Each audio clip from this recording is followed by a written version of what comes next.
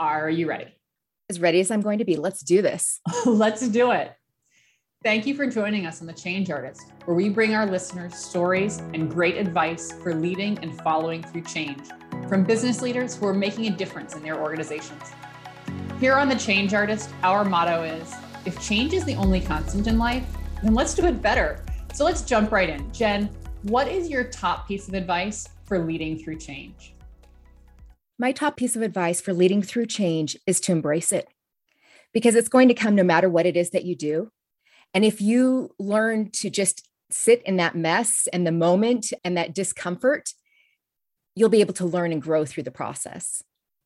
That's great. Now, so for those of you who don't know her, Jen Campbell is a personal brand strategist that helps entrepreneurs use their values and life story for more impact, influence, and income online.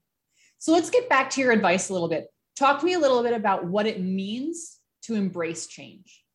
What does it mean to embrace change? It means that for me, I sink into it. I try not to fight against it too much. And the most important thing I remind myself is, what can I learn from this? Because focusing on that positive or that one moment or that nugget or whatever that thing is, a lot of times helps me move through the chaos and just say, okay, how am I going to get stronger from this? And sometimes you don't know. It's not until the change is complete or you change as a person that you realize, hey, this is what I learned through this process. So do you have a way that you think about, because I like this idea of thinking about change in retrospect and making sure that we take a moment to pause, reflect on what we've been through, and then move forward intentionally. So do you have a way that you think about doing that retrospective, about thinking through where you've been and what you can learn from those experiences? Definitely. One of the things I believe is that people are fundamentally good. I believe there's good in every person. And one of my other core beliefs is that I believe that people are capable of change and growth. And there's good in any situation that you go through. And focusing on that one piece of good has really helped me be able to overcome those things. And I like to take a moment.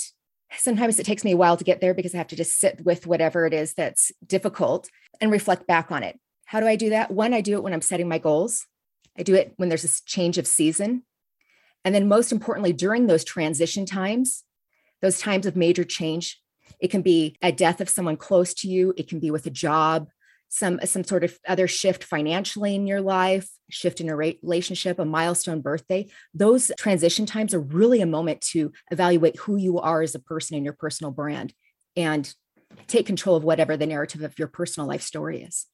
As we think about then setting goals and thinking retrospectively, as we think about resetting goals, talk to me a little bit about for example, some of your goals for this year and how you want to think about course correcting over the course of the year. Ooh, that's a great question. One of my goals is to be on 50 podcasts like I am on this one, or do live presentations in Facebook groups. And the reason why I'm doing that is because it makes me feel uncomfortable. And sometimes, even though we have a message that we want to share with other people, it's hard to be visible and put ourselves out there and be authentic and be real with people, because it opens us up. And when we're vulnerable, that opens us up to being ridiculed, or people might not accept who we are. And that's when you know that it's the most important thing that you need to do. And the other thing about setting those goals quarterly or whenever you're looking back, sometimes you don't meet them. And I have several on my list right now. And I look at that and I'm like, oh my gosh. And it's hard not to beat yourself up. Like, I'm not where I wanted to be. I'm not where I wanted to be in life. I'm not where I wanted to be because this major change is happening.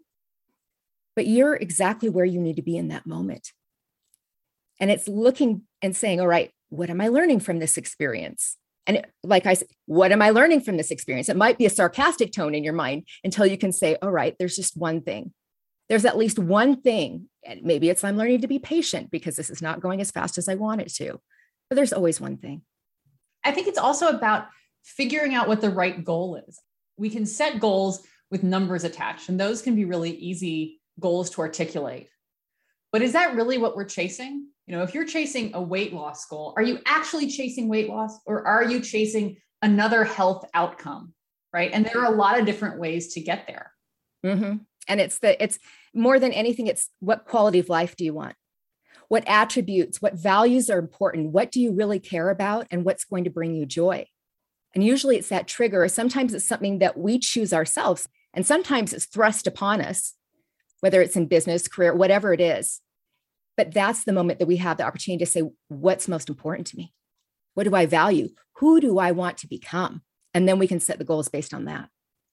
So I want to tack back to something you said earlier around embracing discomfort, embracing some vulnerability. I think a lot of us, when we experience change at work, we find ourselves uncomfortable. We find ourselves in a vulnerable position and have a tendency to allow that to dictate our response to change. So how do you think about embracing vulnerability, embracing discomfort in a constructive way? I did it this morning. I posted a video on social media and I was making fun of myself. And I even sang and danced a little bit on it. And I was like, this is how I feel when I'm making a reel or posting a TikTok to social media. And I pointed at the air and I pointed at the sound and I made a little song up about it and I snapped and I was like, this is a cringy video. And I did not want to post it. And my teenagers are going to be so mortified. They're not on social media, but like if their friends found out about it, oh my gosh. And that's the moment I knew I needed to do it anyway. Because if I can't get over myself and my own discomfort, and my job is to teach people how to be more authentic on social media, what kind of example am I setting? Is that who I really want to be? My authentic self, I am cringy sometimes. Sometimes I say things that are super embarrassing and do things that I wish I could just like take an eraser and scrub from my existence. But that's okay. It's those messy parts. Like I often tell my clients, I'm like, you want to show your authentic self on social media. You don't want to show people the hot mess version of who you are, but you can give them a warm mess version. That authenticity is what really helps us connect with other people. This theme of authenticity, it comes up a lot in business. It comes up a lot in work. It comes up a lot as we talk about leaders. And so what does authenticity mean sort of beyond the warm mess videos, right? Like, what does authenticity mean for you when you think about leading teams and being authentic with your teammates and team members? I've spent a lot of time listening to Brené Brown, and her focus is really on authenticity and being your true self. And she's spent a long time researching that and shame and how it's linked to that, because we don't want to be ashamed of who we are. To me, authenticity means you are who you are, no matter where you are. So that doesn't mean that, you don't have a certain role as a leader with a team that you need to set a certain example, but it's a matter of being vulnerable and saying, maybe I don't know the answer. Can you help me with this thing? Yes, I'm your boss, but I don't know. Let's look into that. I'm not sure. And, there's a fine balance between being like, dude, I have no idea, and undermining your own confidence, leadership, and just being like, hey, it's okay that we don't know. It's okay that there's this uncertainty because they've restructured the company right here. We're going to pull together because who we are as people is better than the situation. And it's okay. And how do we think about building that kind of vulnerability, building that kind of connection through vulnerability, baking that into our personal brand?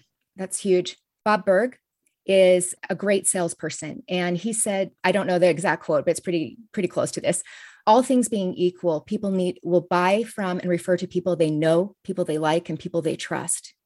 So if our teams don't really know us as a person, they can't trust us. And, whether or not they're buying from us physically because we operate a store, they're buying into your ideas, they're buying into the company culture, and they're buying into trusting you as a leader of the team. So that means you might share personal things, but sharing a little bit about your hobbies, how you like to spend your spare time, and most importantly, learning about them so that when their birthday or the special moments in their life are, so that they feel like they can reach out to you when they're going through something difficultly in their personal life that might impact their work life, and that you'll understand and appreciate that. Because when people feel seen, acknowledged, recognized, then they feel valued. And they're more likely to stay with your company that way too. So why would you say then, from your perspective, why is personal branding so necessary? Is it just as basic as connecting with each other? Or is there something more around personal branding? Your personal branding, it's based on connection, but it's telling your story. It's letting people know this is who I am. On social media, it might be that you're telling them who you are with the pictures that you share or the type of things that you post, but it's the wording that you use. It's owning who you are as a person. It's not trying to be someone that you're not. And we don't have to always take ourselves seriously or we don't always have to be joking or fit into the role and expectations that other people have of us. We don't have to be labeled or branded. Our personal brand is who we are at our core as a person. Who we are as a person is enough. And so if part of my personal brand is the work that I do in my role, the work that I do for my company, as corporate change initiatives come through that perhaps fundamentally change the way I work, or a reorganization or a restructuring happens that changes the role I play within the processes that I participate in, how do we think about getting back to basics on the personal brand and evolving your personal brand, or allowing your personal brand to make room for that change without destroying sort of who you know yourself to be? Right. Because the personal brand, there's how you see yourself, how others see you, and then how you want to be seen. So when those things come together, the ideal personal brand is combining them so that people see you the way that you want to be seen. It's kind of like a Rubik's Cube. It's a difficult puzzle to solve, and some people might look at it and they see it's all jumbled. Part of our job with having a true, authentic personal brand is to align all the parts of our personality. So when people look at it, they say, this is red. Yes, this is who the person is. And they can look at the different dimensions, and there's not just the red side. There's the green, there's the yellow, there's the blue, there's the orange. There's all these different aspects of who we are as a person that we can show other people. And we're more than what we do. We're more than a label. And knowing our core values and coming up with 3 to 5 words that really define who we are as a person, it's a way to touch back when we're going through those changes, whether it's a corporate restructuring or anything that we do. If somebody hasn't worked on their personal brand or worked intentionally on their personal brand, how does a person start thinking about branding themselves? Your personal brand is more than a logo. It's who you are as a person. So I encourage people to go through their box of stuff. Everyone has a box of stuff somewhere in their house that has all those important things. There might be like awards, photos, those things that really kind of, those moments in your life where you had a little engine that could moment and you were like, I think I can, and then you did it. That box is usually full of those things. It's the things that you value. So if you take a moment and dig it out from the attic or the basement or underneath your bed or closet, wherever that box is, and go through and say, okay, what things in this box bring me joy? Why does it matter?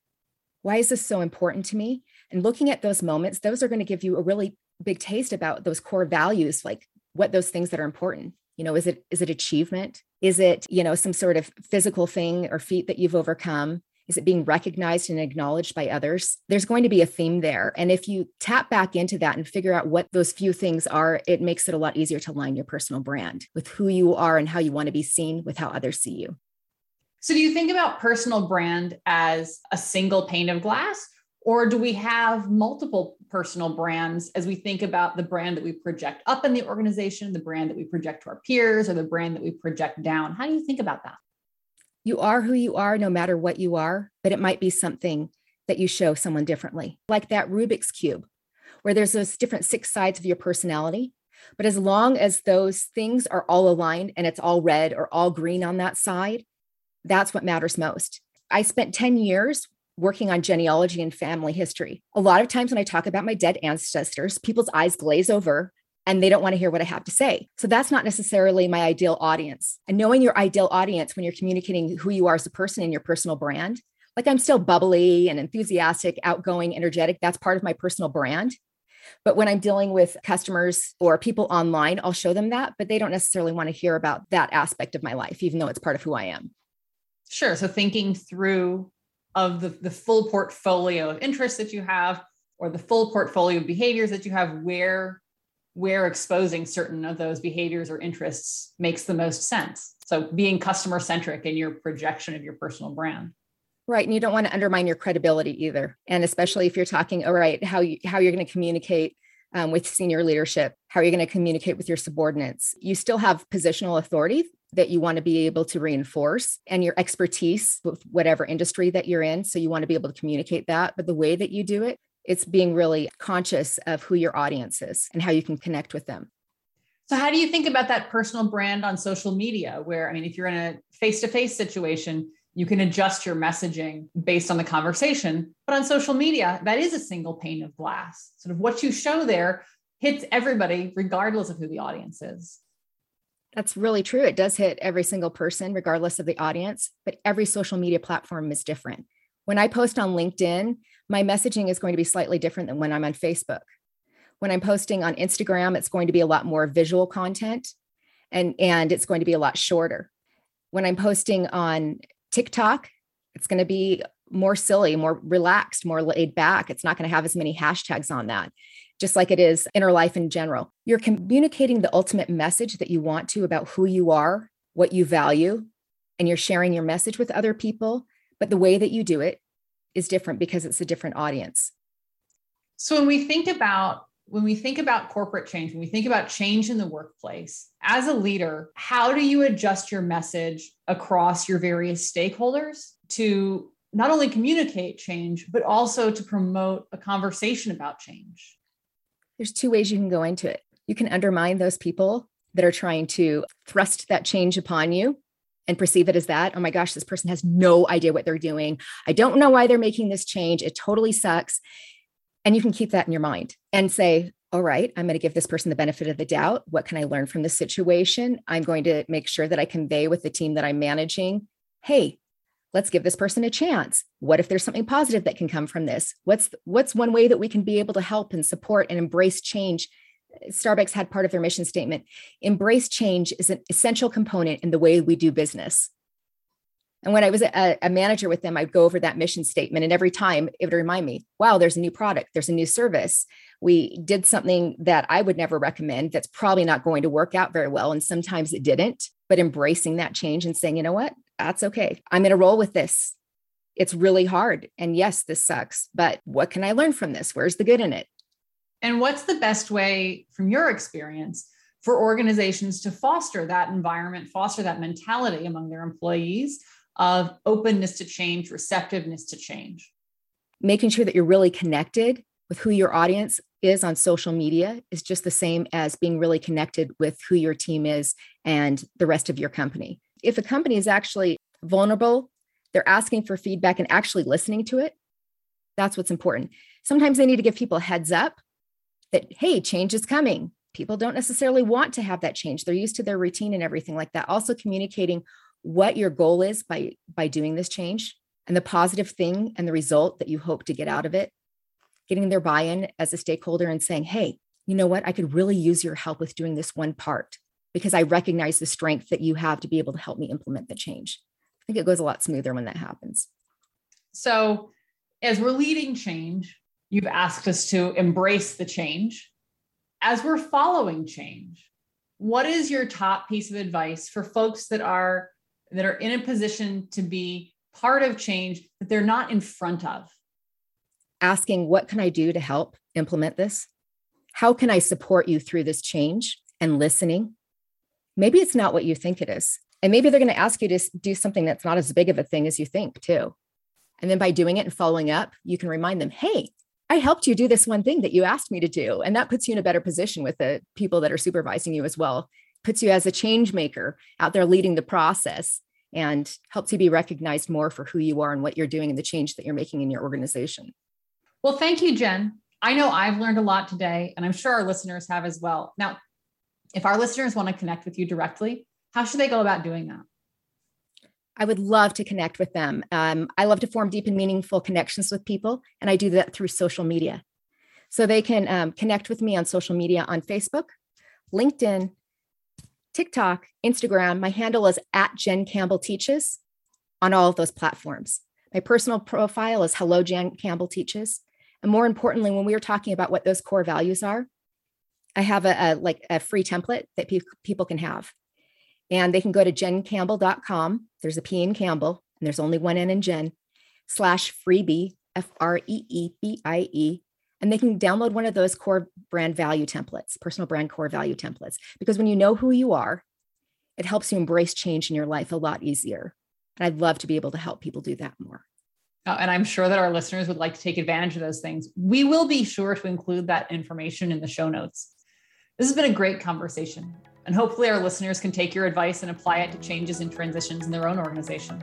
If you'd like to continue the conversation on change management and driving connection through moments of transition, you can visit us at blueswiftconsulting.com. Thanks again, Jen. Thank you so much. I really appreciate it.